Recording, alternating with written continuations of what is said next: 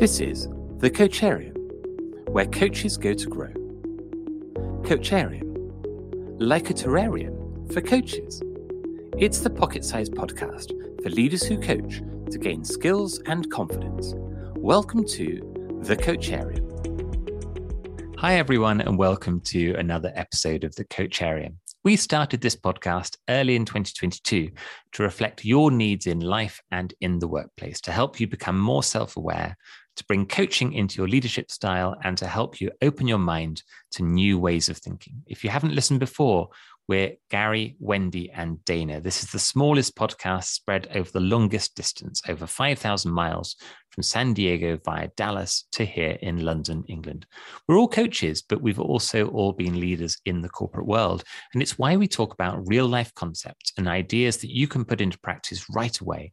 If we're talking about it, we've probably used it ourselves. So before we get into today's topic, Dana, for our icebreaker of the moment, something we might not know about you, what would that be?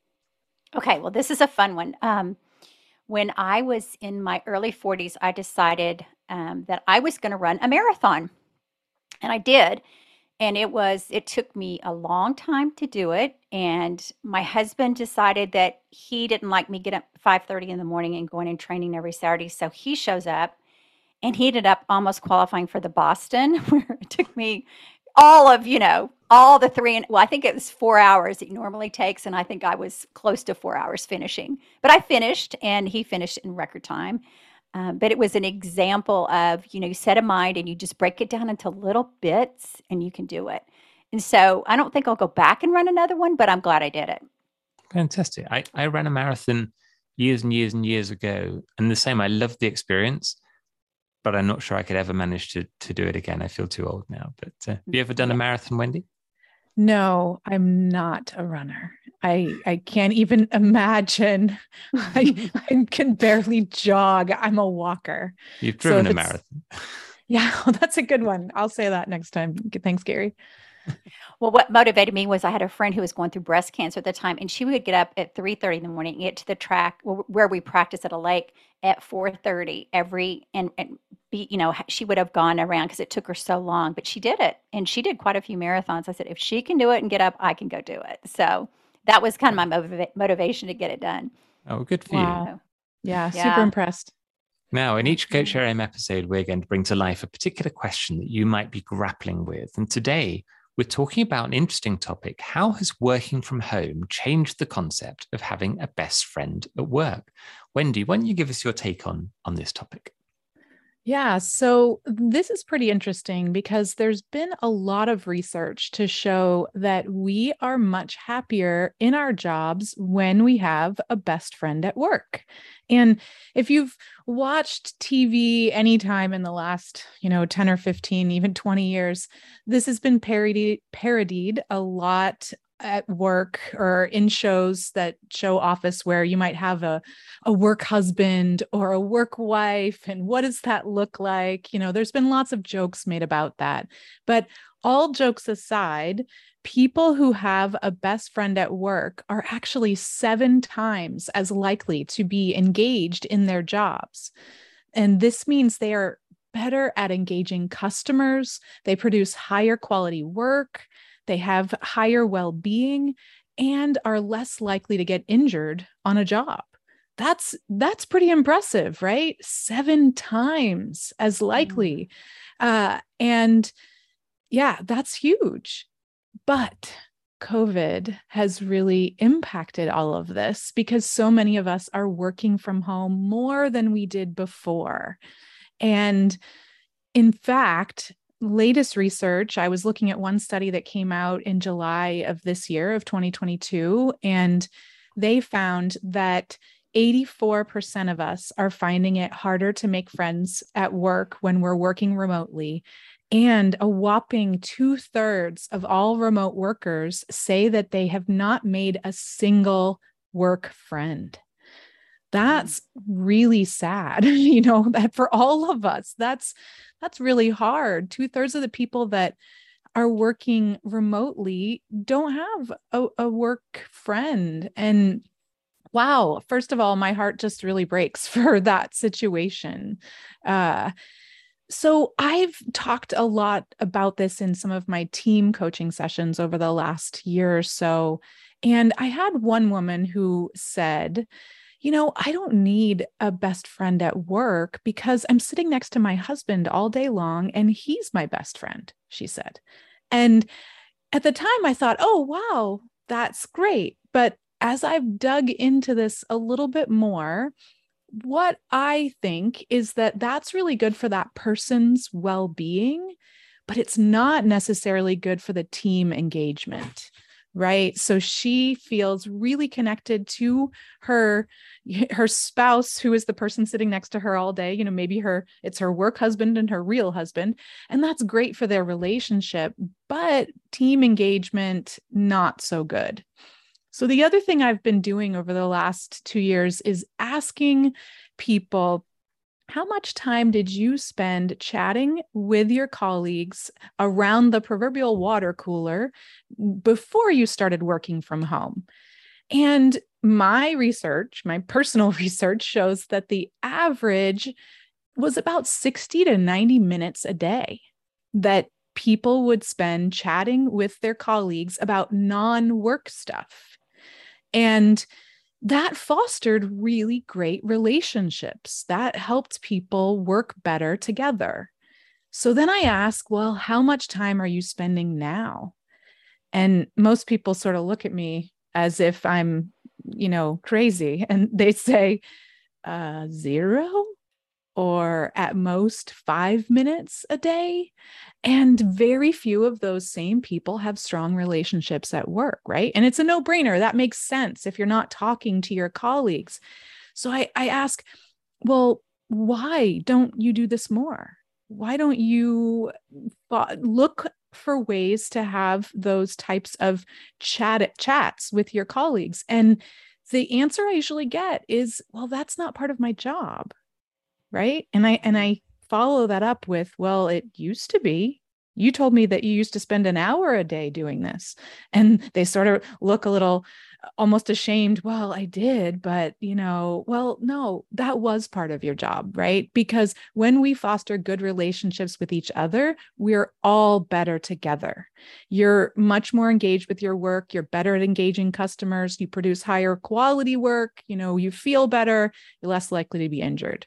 So my challenge to them and to you, dear listener, is to be proactive about this. Schedule 1 week, one lunch a week with a colleague for 30 minutes where you talk about stuff besides work, right?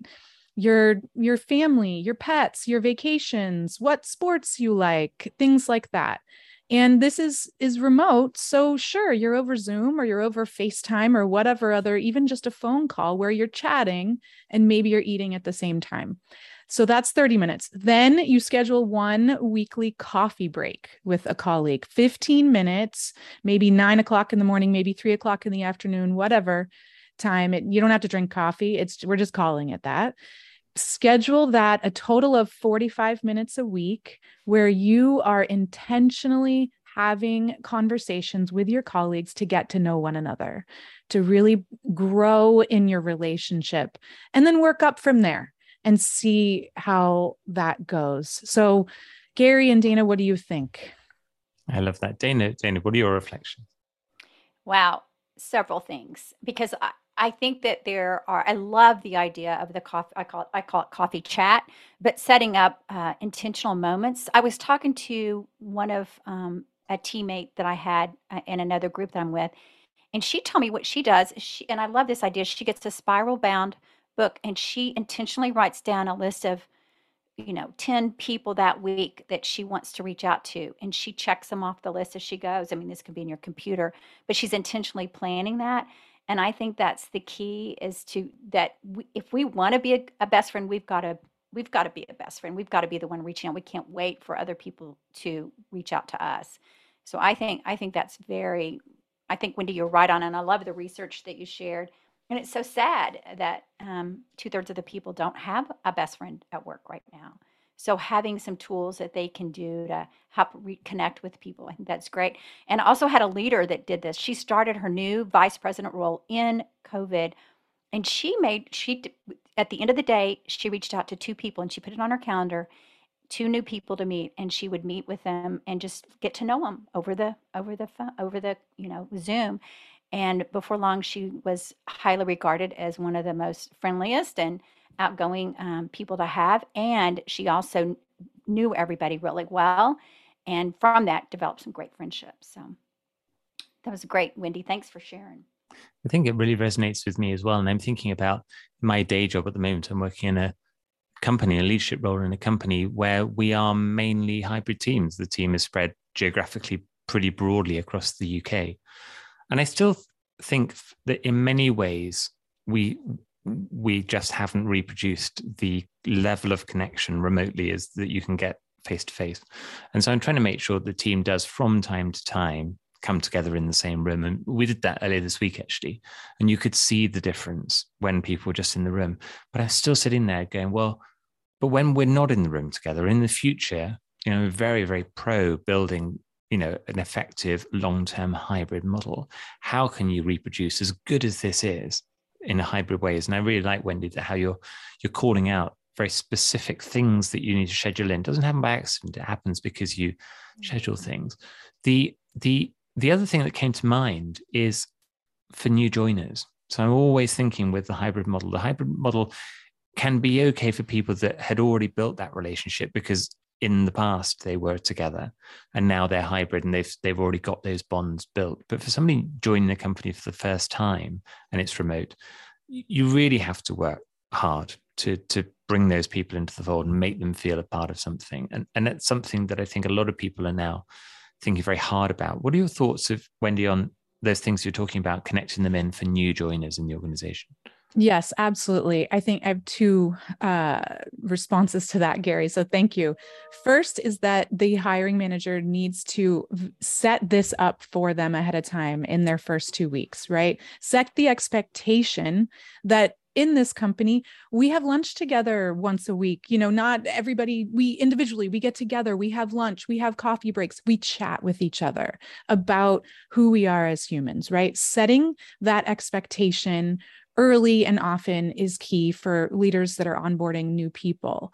But secondly, I think it's really helpful for companies that assign a buddy to, this person that's being onboarded. So a peer that can help make those introductions. That person can learn something.